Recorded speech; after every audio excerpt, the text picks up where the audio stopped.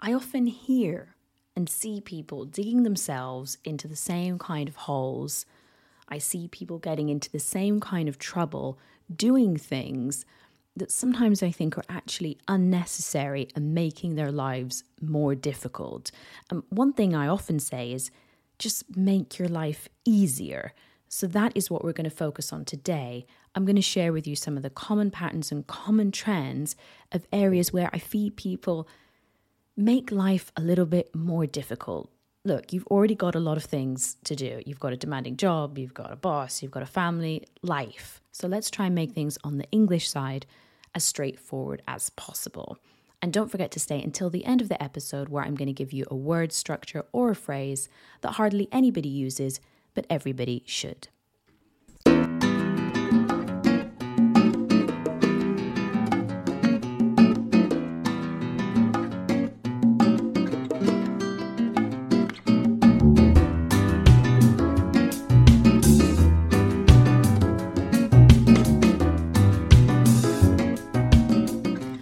Hello, my name is Anna and welcome to Anna with Two N's English podcast. This podcast is your weekly 20-minute session with me where I give you all my best tips, advice and guidance as an expert business English coach to help you build your confidence and help you reach those career goals that you have in mind. Now, maybe that's a new job, could be a promotion. Perhaps you want to work towards having more international responsibilities, or maybe you just want to express yourself better in the job that you already have. You feel that something's not quite right, or you just want to do better. Then you are in exactly the right place. You can find me on Instagram at Anna2NsEnglish, and if you love the podcast and you want to get a summary of the advanced and interesting vocabulary that I use on the podcast, which will help you enhance your learning, consolidate more of the things that you hear, then make sure that you subscribe to the Anna with Two N's newsletter. And the best part, it's completely free of charge. And every week after the episode, you're going to get a little summary straight into your inbox with all of that, those lovely words, those expressions, those phrases that you hear me use that you want to practice yourself. That is what you're going to get every week. If you want to sign up, the link is in the description box. Now, just before we move on, I'm going to give a quick shout out to Tommy, who bought me a coffee very kindly. So thank you very much, Tommy. And you said, "Dear Anna, thank you for your weekly motivation and your sharp view about what can easily be said better." Thank you very much, Tommy. I'm not quite sure what you mean by sharp view. It's not actually a common collocation that we would use in English, but I can imagine. And thank you very much. It's a big compliment because, as you know, I like things that are concise. I like to get to the point. So I'm very happy that you've said that. If you want to support the podcast just like Tommy did, I do this podcast in my own time. I don't have any sponsorship, and if you want to donate and help support it, then you can. I'll leave the link in the description box and you can leave a donation. Now, let's get on with our main topic for today. How can you make your life easier? You know, sometimes you get stuck in a little hole. Maybe you start saying something, you start going down one particular track and you're like, why did I do this? Maybe you're thinking about exactly what you would want to say in Spanish and you're trying to say exactly like that in English. That often happens. And you're like, how do I get out of here? Well, there are some ways that you can make your life easier, and I'm going to give you a couple of those because there's some common times when people get stuck in these little holes, let's call them. The first one, and I'm going to call this stories, but really I'm talking about a couple of things here. When people talk about things that happened in the past, maybe it's a story, maybe it's about how a company was founded, maybe it's about a project that was done a couple of years ago. Whatever it is, it's a story. You're telling me about something that happened in the past. What happens? Well, sometimes these can get a little bit messy. Number one, people can go on way too long with stories. If you don't plan your story in advance, poof, forget it. Especially in another language. What's the beginning? What happened in the middle? What's the message to your story? You've got to plan your story if you use a story, would be my advice. And you've got to plan it really clearly. What's the message that I'm getting across if I'm telling this story about a company, for example? What are the key things? I remember I once had a client who was preparing a speech for an audience, and it was great on paper. They made a reference to the Romans, and so I'm crossing over here because it's a story, but it's so a reference. And I read it there and I thought, I wonder how this is going to play out. Because whenever I see sort of things like that, they're very natural to include, but I always think, red flag. Why? Because those types of things are actually really difficult to say. When we're trying to talk about things that happened in the past, we're trying to relate it to things now, we're trying to make a cultural reference to something that's happening at the moment, like in politics. It's quite hard to get that right, even for you. And I know that you have an intermediate high level of English. It can still be tricky for you as well. And it's almost as if you've either got to get it absolutely spot on or not at all. So in this speech, they were talking about the Romans. And I can't remember exactly what it was, but it was a lovely speech. And they really wanted to motivate people and sort of be like, Romans are great. I can't remember, the exact phrase. But in reality, it was confusing. And I thought, you know what? If somebody started talking about the Romans in the middle of a presentation or a speech, I might get a little bit lost. Now, obviously, that depends how you express it. But in this case, it just kind of didn't come out right. So for me, a red flag is if you ever want to mention something about historical reference or you want to tell a story about something, really make sure that you plan it and that it's really clear. Another key point is about pronunciation, because you have got to make sure that those names are correct and any reference to any title or anything like that. I remember once that somebody was giving a presentation. I may have mentioned this before, but it's a useful point here. It was a good presentation, but they were talking about a brand, and their brand name, they said, was Hawkers. And I couldn't really decide whether they were saying Hooters. Sorry, I kind of got a bit stuck there because I was thinking hookers, but it wasn't hookers. Hooters, which is an American restaurant, or Hawkers. I wasn't really sure. So everybody else in the audience really didn't have a clue what brand they were talking about. Like, really, we didn't have a clue. And then afterwards I said, so could you just tell me what that brand was? Because I didn't get the brand name, actually. And they said, oh, Hawkers. And I said, oh, right, okay, the eyewear brand. And then they have sunglasses. It's a sunglasses brand. So see how things can get very lost in translation. And I always bang on about this, but your key word pronunciation is absolutely fundamental when you're giving presentations. The wrong word or the slightly wrong stress on a word for a name or a brand can just set people off. It just is confusing. It throws people off. So how can you make your life easier? Making sure that if you use stories, that you're planning them carefully, that you're concise, you get to the point, you don't waffle on and on about whatever. This is what happened. These are some of the messages. And be careful with the past tense. A lot of people overlook this. They're like, oh, yeah, the past tense, whatever. But honestly, this is where people make the most mistakes. Not only with just using the irregular verbs, but the regular verbs, putting them in the wrong area for pronunciation, by which I mean a lot of people say watched rather than watched, or liked rather than liked. Much more common than you think. That's always one of the first places I start. I'm doing that with one of my clients at the moment. Past tense. It's an absolute essential. It's a must-have. in your grammar toolbox. Okay, so we're using a story, make sure it's clear, set out the key points. How else can you make your life easier? Be careful of analogies. Analogies are wonderful, but I'm going to give you an example. By the way, an analogy I'm sure you know, but it's a way of saying something is like something else to make some kind of point, really common when we're doing things like business presentations. Especially in our own language, we like to use them a lot. It's cool, it's natural.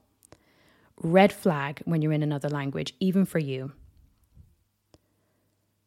I asked a student once, how's your week been? And they're like, ooh, yeah, wow. Like a Russian mountain. I thought, wow, at least I know what they meant. But I was thinking, well, if that were in front of my mum in the middle of a meeting, I'm not really sure that she would have any idea what that person was talking about. Now, I know obviously that they mean montaña rusa, which in English is actually roller coaster. I would tend to avoid analogies. I hardly actually, to be honest, use expressions or analogies in Spanish. Maybe that says a lot about my level, but I recommend proceeding with caution because they can often end up being misunderstood or they're quite difficult to explain. Another client said to me once, they were like, it's like getting in a car and then you go in the car and then you come back. And I was like, no, I'm sorry, you've lost me. Say it like it is to avoid any misunderstanding or confusion. And when you've said something and people don't understand because they kind of look at you with a blank, empty face and you're like, okay, you didn't understand anything I just said, did you? Just say it like it is. Be careful with analogies. I'm not saying don't use them. I'm not saying you should never use an analogy or an idiom or whatever, but be careful because you might not be understood and then you're kind of in a bit of a hole. You've got to get out of it or brush it over or whatever. Again, the same kind of line with things like jokes, and jokes are really hard to do in another language. And I know that there's a frustration. I do appreciate this, that coming back to the client, actually, with the Russian mountain client, they've told me several times, they're like, it's just frustrating because I see myself or I hear myself speaking English. It just doesn't sound like me. It sounds like a different person. I'm not the same. I can't make the same jokes. I don't have the same sense of humor. Right. It doesn't feel like it's a completely accurate version of yourself, does it? Sometimes it can be a little bit frustrating. But it is what it is, quite frankly. You can either try and do the analogies and try and crack the jokes if you want to, but you're often going to find that it might end up being a little bit awkward. Take it from me. I've had a lot of experience listening to people explain things in different ways, and these are some of the traps that they get into that you can avoid. For example, if I said to you, finding a good candidate, I'm talking here in the area of recruitment, finding a good candidate is like a needle in a haystack. Now, maybe you know that expression already and, you're like, oh yeah, I know that one. But I absolutely bet that a lot of people, if you said that in a meeting, wouldn't have a clue what you were talking about. But if I just said, it's difficult to find good people. Oh, wow, now everybody understands. Nothing with needle and haystack. I'm not even going to go into explaining it. I'll put it in the newsletter, okay? If you want to find out about needle and haystack, it will be in the newsletter this week. So again, this is what I'm saying. Just say it as it is. You don't need to do fancy expressions. You don't need to have fancy analogies. Just say it like it is. People are going to understand you. Job done. How else can you make your life easier? This is a really good one. I'm going to move on now. Not necessarily things you say, but things that you can do to make yourself come across better. This was actually a game changer somebody told me it was a game changer for them. An interesting thing, if you've never seen yourself speak in English, and this is something I highly encourage, and I do it with all my clients, is I record the activities that we do, whether it's a presentation or a role play, and I send it to them and I say, watch it and give me feedback. Because if you've never seen or heard yourself speak in a different language, it can be quite shocking. What you think you sound like and what you actually sound like can sometimes be different, whether that's for a positive or a negative. But often, when we're concentrating, and I do this when I speak in Spanish, I'm looking all over the place. I'm looking, at the ceiling. Sometimes I'm looking at the window. I'm fiddling with one of my pens. And another client of mine had this thing where they were just looking around a lot. It's because they're thinking, they're concentrating. And sometimes it's a bit uncomfortable to sort of keep your eye line in one position. If you do have problems with that, one thing that I find helps me is if I remove the view of my camera to see myself if I'm online or things like Zoom. So I can't see myself. At the beginning of the meeting, I just double check that everything's okay and I don't have anything in the background, or I don't know, have food in my teeth or something like this. And then I remove the view. That helps a lot. I've found it helps me concentrate because I'm focused on the other person, and it starts to avoid that looking around a lot and sort of maybe you're looking at your image and you're thinking about how you sound. So try that if you find yourself quite distracted when you speak English. It's true as well that sometimes when people speak in English, they look like they're going to shoot somebody, and vice versa for me. I remember when I've done some videos in Spanish, there's a horrific video of me, a YouTube video. You may have already seen it. Well, it was a Christmas video, but it looked more like an execution video. I mean, it was just awful because I was thinking and concentrating on the words that I had to say in Spanish that I just forgot to smile. Like I looked like I was going to kill myself. It was horrific. So don't forget to smile when you're speaking, or every now and again. Easier said than done. Nothing worse than a forced smile though, so try and keep it natural. But be aware of that, is that sometimes when we're thinking in another language, we can actually come across as a little bit grumpy. So just bear that in mind if you have to deal with different people like customers or clients. It might be useful to maybe record any interactions that you had. If you have the possibility to do that, I highly recommend that you do it. Or record yourself in a meeting. Please don't record anybody else without their permission, but it can be a really, really useful exercise. Now, the last thing I want to talk about making your life easier is a little trick that I've started doing with my clients. I try to be really strict and say, you only have 20 to 30 minutes to prepare an activity for a session, whether it be a presentation, for example. Well, presentations, actually. Why? Because if you get used to preparing a presentation in 20 or 30 minutes, in reality, you're not going to have a lot of time normally, it's going to feel more comfortable. So if you have extra time to prepare something, let's say you have an hour or 2 hours, you're like, oh, perfect, bonus. Because I'm used to doing it in 20 minutes. So if I can do it in 2 hours, well, great. Because the opposite is if you spend ages preparing something and then in reality, you only really have 20 minutes or half an hour, then you're going to feel uncomfortable because you're always going to think that you haven't done enough preparation. So I think it's a good way of trying to manage and also be realistic. You don't want to labor over things for hours and hours, and neither do you need to. What you need to do is have a solid 20 or 30 minutes, think about what is it that I actually want to say, what are some of the keywords that I want to do, and that can make your life feel a little bit easier and certainly less stressful if you have less time to prepare. So definitely encourage you to give that a whirl. And also without slides. Try doing things without slides, because slides are like a safety blanket. Some people feel naked without slides. You take away the slides and it's like exposure. Sounds really bad, but it's true. It's just you and the words.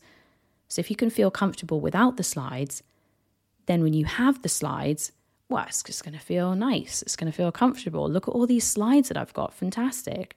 Whereas on the other hand, if you always practice with slides and then you have to do them without, it's going to make you feel a little bit more exposed, a little bit more insecure.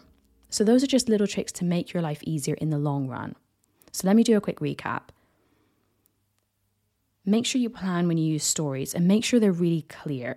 If you make any historical references or popular culture references, perhaps get a second opinion from somebody else to see if it bounces off. And be careful because there's different references that don't go universally, right? There's things that Spanish people say that British people don't say, that French people don't say. So it might be worth getting a second opinion from a colleague, for example, to see if you think, do you think I could say that? Or my other piece of advice is, if you're not sure, don't do it. That would be my advice, to be honest. Careful with analogies because they can often get a little bit complicated, mixed up, they sound messy, the meaning doesn't always get across. Be really clear with your pronunciation of any key words or key people at any particular point. If you feel distracted when you speak in English because you're concentrating a lot and it makes you feel insecure, try to take the view of your camera off and try and give yourself less time to prepare so that you feel more comfortable in those situations. I hope that was helpful. Now, just to finish off, let's have a look at my word structure or phrase that hardly anybody uses, but everybody should. I'm always telling people about this phrase. One of my favourites. These are all favourite things that I love to tell people about, by the way. And this week's one is a phrase, to keep an eye on something. Now, this can be to watch someone or something, but normally in a business English context, we're going to say something. To keep an eye on someone is kind of to watch over them and make sure they're doing the right thing. But we use it a lot to sort of talk about monitoring things. Let's keep an eye on it and see what happens. Do you want me to keep an eye on it? I work with some people that work closely with markets, for example, and this is where it often comes up. They have to be really attentive to the changing prices in the market, and they have to keep an eye on a lot of different things that are happening around the world. Political things, different manufacturers, different updates, whatever. They have to keep an eye on a lot of things, and you probably have to keep an eye on a lot of things as well. So that is my phrase for this week. I don't think anybody's used that, but I tell a lot of people about it because it comes up very naturally. It's a really nice phrase to use. I really hope that episode was useful. I really enjoyed talking about that with you today. And as I said at the beginning, if you like the episodes, you find them useful, then definitely sign up to the Anna with 2 N's newsletter. You're going to get a weekly summary of all the advanced business vocabulary, and best of all, it's free of charge, delivered straight into your inbox, and I think it would really help you to consolidate and learn extra things that you hear on the episode. Thanks again for listening, and I'll see you soon. Bye-bye.